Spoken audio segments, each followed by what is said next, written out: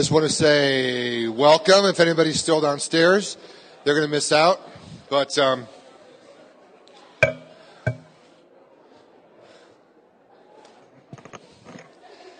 this morning, I was at Cherry Hills Community Church for about 6 hours. And I was there because Scum of the Earth is considered to be somewhat of a mission focus for Cherry Hills Community Church, a very large suburban evangelical church south in Highlands Ranch. And so they had Scum of the Earth there represented, as well as, Streets Hope and Providence Network and Denver Street School and Mile High Ministries and His Love Fellowship and et cetera, et cetera, et cetera, et cetera. Denver Rescue Mission was there, all sorts of inner-city ministries which they support. Now, just because we're the mission focus of another church doesn't mean that we shouldn't have our own mission focus. And we've been blessed over the last several years to have with us a man in charge of that mission focus who is probably better known in the city of Denver as a pastor at Scum of the Earth than anybody else on staff, including me. He's a faithful man. I lured him back here from Kansas to come back and be on staff. I begged him, please leave Starbucks. I know that you've got a career set to be a manager of a Starbucks and a district manager someday, but please come to Scum of the Earth and bestow upon us your attentions and your talents and your gifts. And so, we are so fortunate to have Ben Mercer as our missions pastor. If you don't know him, then you're the poorer for it. Anyway, but let me introduce my friend and yours, Benjamin Mercer.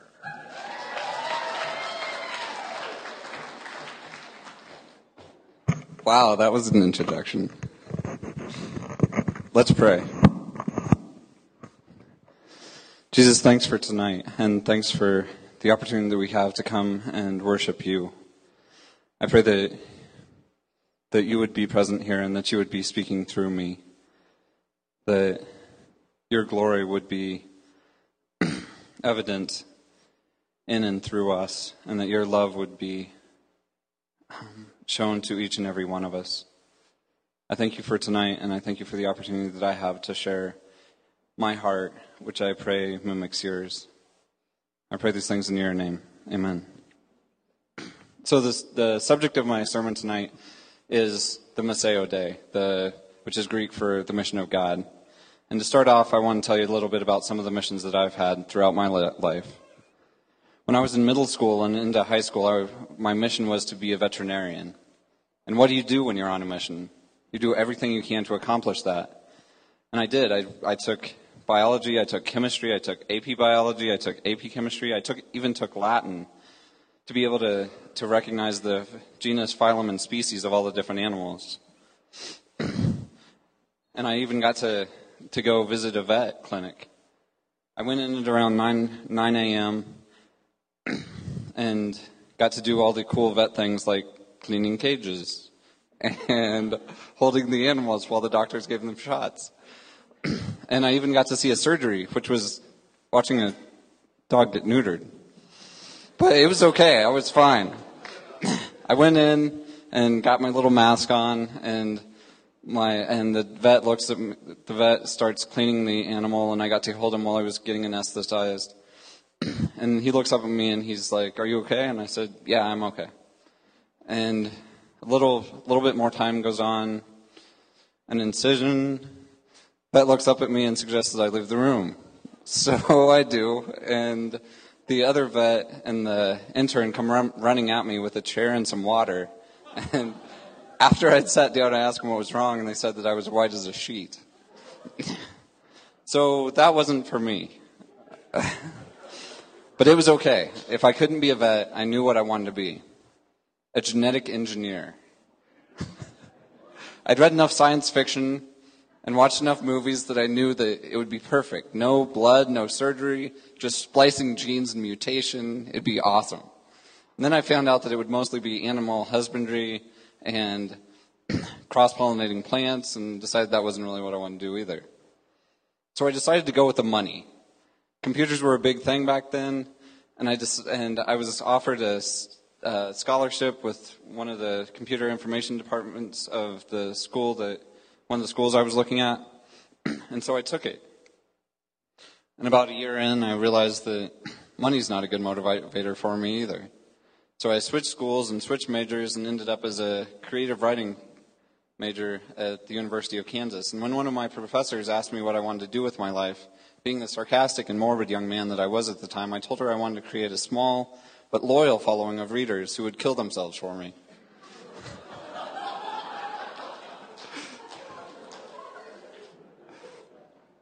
Thankfully, it was around that time that God turned me around, and I started trying to figure out what His mission is.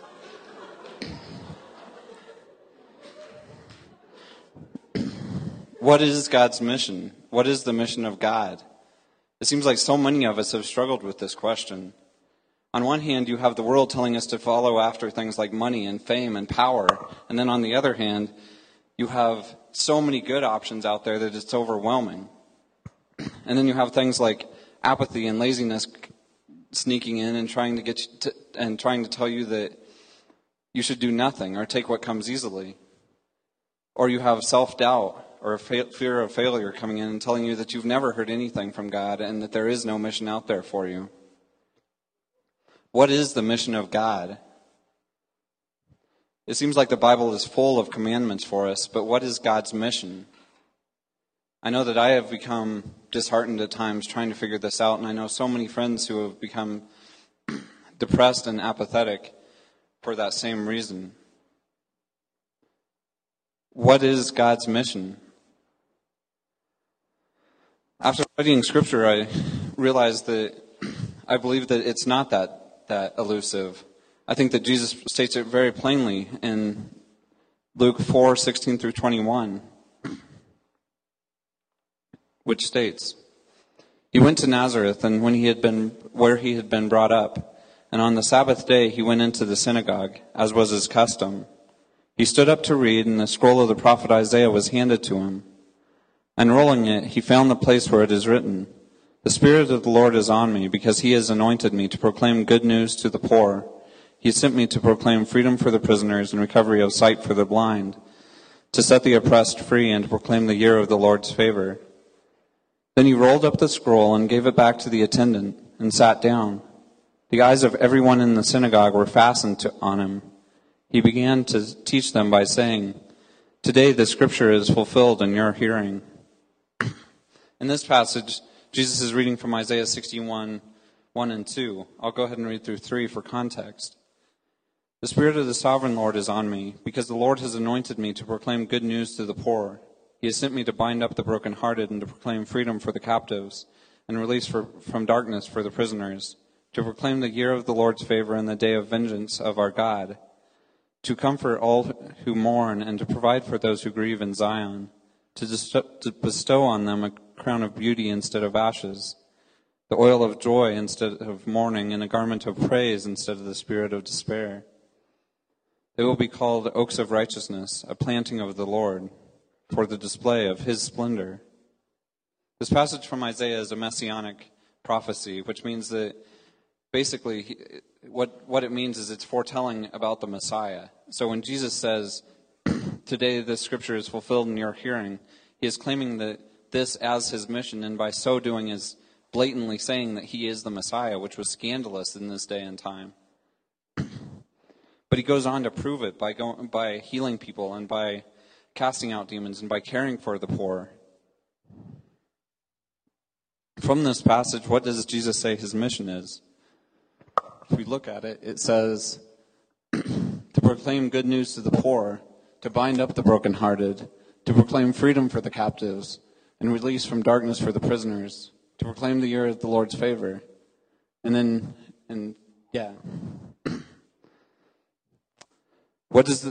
If this is Jesus' mission, what does it mean for us? Does it mean that we're supposed to restore blind people's sight and break people out of prison? I don't know. I've never done either of those things. Technically, while Jesus was on earth, we haven't heard there's nothing in the Gospels about him breaking people out of prison. In fact, John the Baptist, his own cousin, was put in prison while he was alive and beheaded. So Jesus didn't technically break anybody out of prison, but he did set people free. He set them free from physical paralysis. He set them free from the bondage of sin. He set them free from demonic possession. And there are people within Scum's community who have cast out demons. There are people within Scum's community who have seen or been a part of miraculous healings. There are people within Scum's community whose lives have been changed. There are people within our community who have gone to med school and may very well use their education and experience to restore blind people's sight. There are people within our community who have been to school for counseling and are trying their best to bind up the brokenhearted. And I believe that all of these people are joining Jesus on his mission. But that's just a few people. That's other people. What does that mean for us? I think that Jesus sums up his mission in very more succinctly in Matthew 20, 25, and 28, and Mark 10, 42, and 45, which say pretty much the exact same thing. Jesus called them together and said, "You know that the rulers of the Gentile lord it over them, and their high officials exercise authority over them. Not so with you. Instead, whoever wants to become great among you must be your servant, and whoever wants to be first must be your slave. Just as the Son of Man did not come to be served, but to serve, and to give his life as a ransom for many." Jesus came to serve. All the things that are listed in Isaiah and in Luke can be summed up as in serving others, mostly through providing for needs and for offering hope. So what does that mean for us? What does that mean for you and me? How do we join God's mission? How that's looked for me in my life is this. After God turned me around, I started helping out at a ministry called Fisherman's Wharf Coffee House, where we served coffee, where we brought in local bands and we served cheap coffee and a safe place for the campus ministries at KU to bring their friends. I went on a mission trip to inner city St. Louis. I led a Bible study with InterVarsity Christian Fellowship. I served breakfast to the homeless and the poor with a ministry called Jubilee Cafe. Eventually, it moved me out here to Denver to work with a group called Prodigal Gatherings, who passed out snacks and socks to the street youth on 16th Street Mall. When I was back in Wichita, it led me to be on the missions committee of the church that I grew up in and lead a Bible study there. Ultimately, it led me to my job here at Scum. But it also led me to go back to the company that I quit around the time that God turned me around, a grocery store, where I did my best to provide hope and light to the people that came through my register. It meant working at Starbucks and at Arby's, trying to be someone who people could talk to about anything and everything, somebody who cared about them and listened to them. I remember one time when I was working at the grocery store, a friend of mine came up and asked if I could cover a shift for her on Sunday morning. I told her that I couldn't because I had something going on at church. She looked at me and said, "You're a Christian?" I said, "Yes." And she said, "But you're too cool to be a Christian," which I thought was hilarious because I don't think I've ever been cool. And I wondered, and I wasn't sure what she meant by it, so I asked her to explain. She said that most of the Christians that she knew were so busy trying to present some kind of perfect front that they didn't have time to listen to her. These are ways that God's mission, that I've joined God's mission in my life. I look around the Scums community and I think of John Swanger, who's been a part of serving the homeless for decades. I think of Kelly Ballantyne and Chad Merchant, who worked at the Denver Rescue Mission. I think of people like Anna Cavoto and Lucas Scrobot, who helped start the YWAM Fire and Fragrance School. I think of Lori Ventola, who started Plumfield Learning Systems, which tutors homeless kids. I think of Caroline Fromm, who's seeking to raise funds to go to move to Lame Deer, to be God's light and hope among the Northern Cheyenne. I think of Jenna Stanfeld, who helps find mentors for at-risk youth with Save Our Youth. I think of Marcus Hyde, who went to Palestine to try to understand what peacemaking looked like. I think of Sarah Booth, who worked with InterVarsity Christian Fellowship. But these are people that are obviously doing God's work, very huge things that are obviously his calling. But I also think of my dad and my brother, who have worked cubicle jobs since they graduated from college. But they still try to find ways to join God's mission by helping out at their church, as well as being friends with the people that they work alongside, inviting them over for dinner and building friendships, and being somebody that rides the ups and downs of life with them, supporting and encouraging them through all of those things. I think of Stephen Till and Dan and Jess Craig and Alan Brooks, who some of them have been a part of the local music scene here in Denver for going on a decade. But they take time and they build a reputation of integrity through which Jesus can shine. I think of Brian Poskin, who likes cutting hair, and so he went to school for it. And you walk into his barber shop and you can tell that there's something different. There's life and there's hope there. A few months ago, he was telling me about his intern, this kid that was trying to get his life back on track, getting his GED, and his mom, he has an interest in hair, and so his mom asked Brian if there was anything that he could do to help him out. And so Brian took him under his wing and has him cleaning his shop and readying tools and things like that.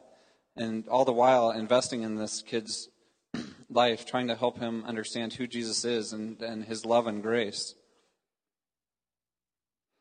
About 7 years ago, Dan Craig and Michaela Cox started passing out sack lunches because they wanted to do along Colfax on Thursday nights because they wanted to do something to help the homeless.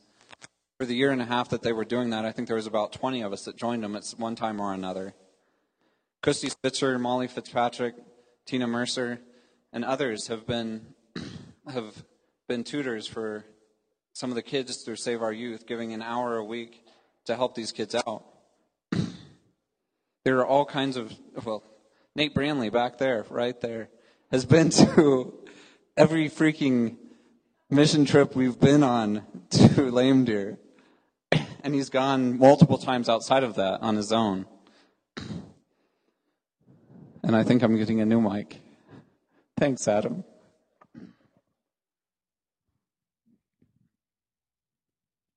Hello.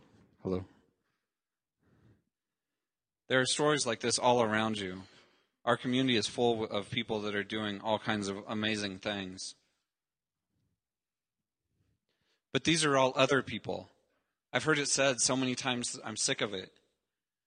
That's somebody else. God has never told me what to do. God doesn't have anything for me. No, that is not true. Literally, for heaven's sake, no. He does have something for you. I grew up hearing people quote Ephesians 2:8-9 to me. For it is by grace you have been saved, through faith, and this not of yourselves. It is the gift of God, not by works, so that no one can boast. But they never went on to 10. I wonder if they had, if I would have been trying to figure out what God's mission was for me so much sooner. 10 says, for we are God's handiwork, created in Christ Jesus to do good works, which God prepared in advance for us to do. We were created to do good works, every single one of us. If you're sitting in a chair here tonight, I would even go so far to say that if you're on this planet breathing, God has created good works for you to do. Some of you right now have felt a nibbling in the back of your brain to do some specific good thing. Do it. God is calling you to do this, do whatever it is that you're feeling. Are you dealing with self-doubt? Are you dealing with fear of failure? Do you have no clue where the resources are going to come from to do this thing? Pray.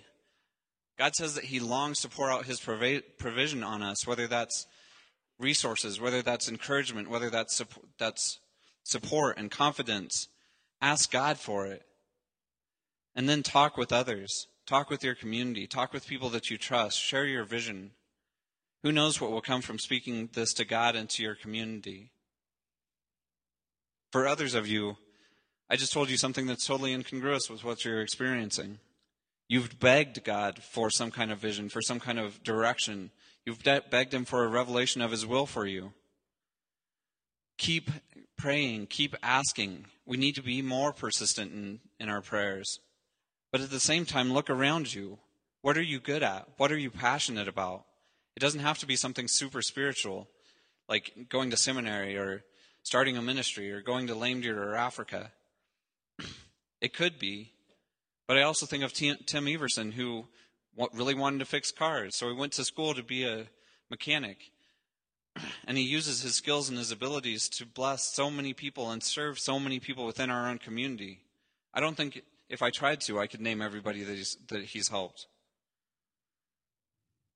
Look around you at your location and your situation.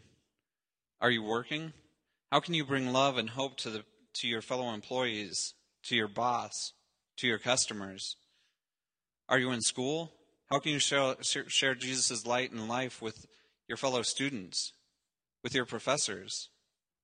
How can you serve your family, your friends, Scum's community, Denver, the world? I remember last winter, Lacey Fouts gathered blankets so that she could send them to the persecuted Christians all over the world. We are a community of creative people. Be creative in the ways that you seek to love and serve Jesus. Talk with each other. Find people you trust or you look up to and ask them to help you figure out what your gifts are.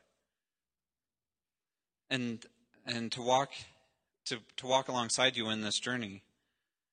If anything any of the examples that I mentioned so far sound interesting to you, find these people. I've used specific names so that you could go and find these people and have a conversation with them about what their journey has looked like. Pray with others that God would reveal his word for you. Like Adam mentioned, we at 5 o'clock every Sunday, we meet in the nursery downstairs and we pray. Like, feel free to join us. We would love to pray with you about what God wants you to do. Try things out. I know that in the past I've felt that there's one specific way that God has for me to go, and it's immobilized me. Over time, I've come to realize that there are times where he does have a specific way for us to go, a specific choice for us to make. But I think that more often than not, he wants us to choose. Like a parent with a growing child, he seeks to give us more autonomy as we mature in him, wanting us to make the decision as to how to love and serve him, because there are so many good ways. I have a list of ministries back at the Scoop, local Denver organizations that seek to serve the poor or deal with hunger, all kinds of different things.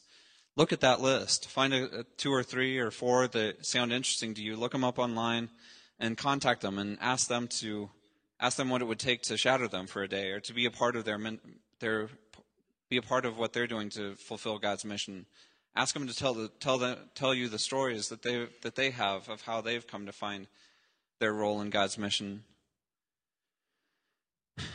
Scum does all kinds of different. We will be connecting with a bunch of different ministries throughout this year, as well as going on a couple mission trips. Come and join us. There's also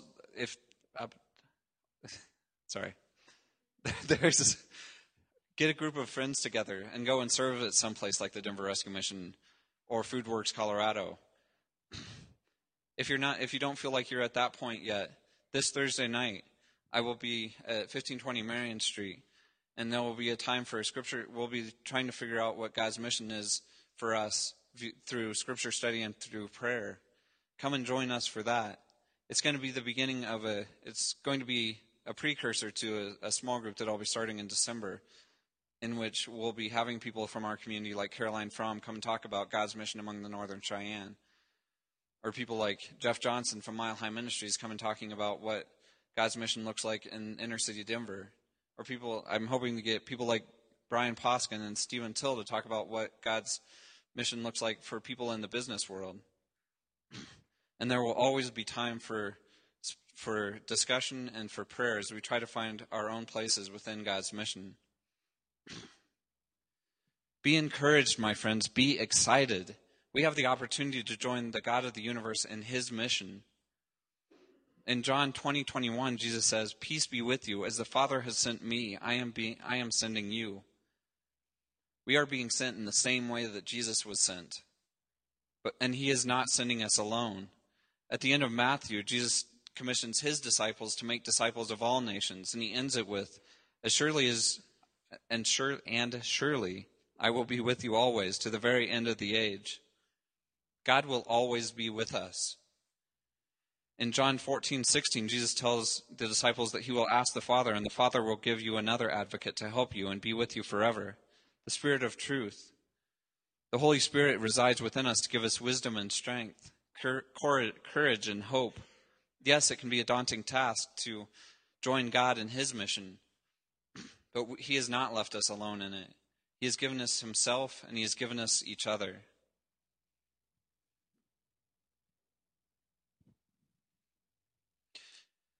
It was about 8 years ago. No, it was about 7 years ago. Sorry. It doesn't matter. I moved back to Wichita from Denver, and it was a struggle to get me back there. Wichita hadn't felt like home since I was 14, and it was where I was born and raised. And going back there was not something that I really wanted to do. But God made it very evident that that's what his will was for me, so I went. But it didn't come with the job. I spent two months trying to figure out what he wanted me to do and applying at places and trying to find a job, and was resorting to anything, and the only offer that I had was at Starbucks. I had 2 degrees, and I had been working with street youth for 3 years, very obviously serving Jesus. And all I had was Starbucks. But God made it very evident that it was the only option that I had, really, and that he would go with me into it. And so I went. And while I was there, I tried my best to follow his mission, even at times when it didn't feel like I was doing anything or I was getting nowhere.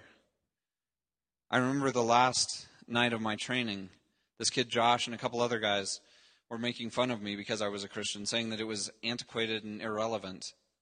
I felt very lost and very out of place and very alone. Fast forward about a year, and my friend Natalie, who's one of my shift managers, comes up to me and she says, "Ben, you should be a counselor." I looked at her and I was like, "Am I a really bad barista?" She was like, No, you're a really good barista, but you try to counsel everybody who walks in the door. Like, whether it's the one-time customer or whether it's our regulars or whether it's our fellow employees or whether it's our boss, April. Like, you're always listening to people and always trying to care for them and support them.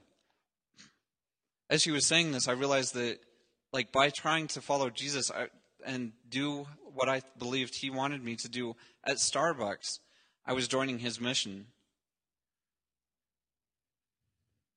It was about that same time that I went into the store that I trained at, and to get my free pound of coffee, the weekly free pound of coffee that Starbucks so generously gives us when we work there. And Josh was working, and I could tell that there was something wrong, so I asked him, and I spent the next half hour listening to how his girlfriend of 2 years had dumped him. And he didn't know why, and he didn't know what to do.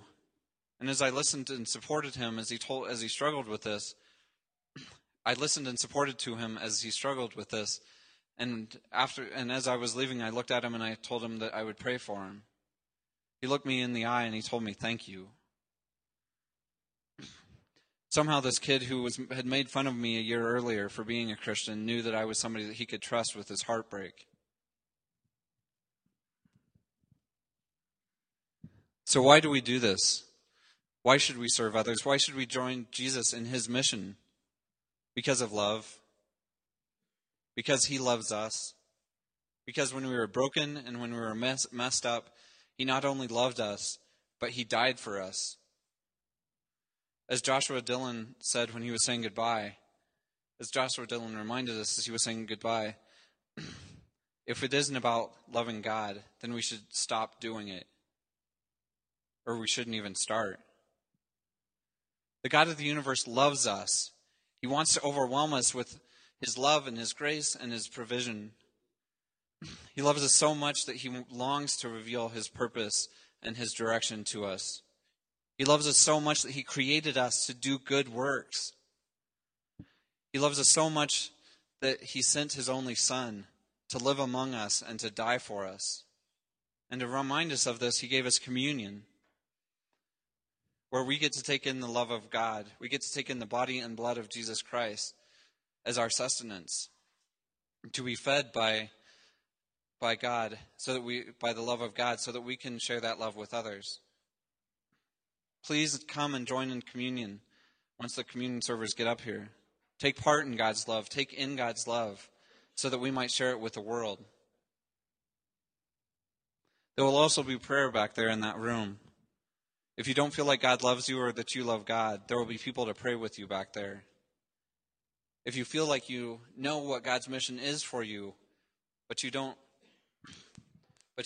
something's getting in the way, there will be people back there to pray with you. If you want a direction or a vision from God as to what he wants you to do, and you don't feel like he's answering, there will be people back there to pray with you. If you believe that Jesus is the Son of God and are seeking to follow him, come join us in communion. If you don't feel like you know Jesus and you would like to, there will be people back there that can talk to you about that. Please come. Thank you.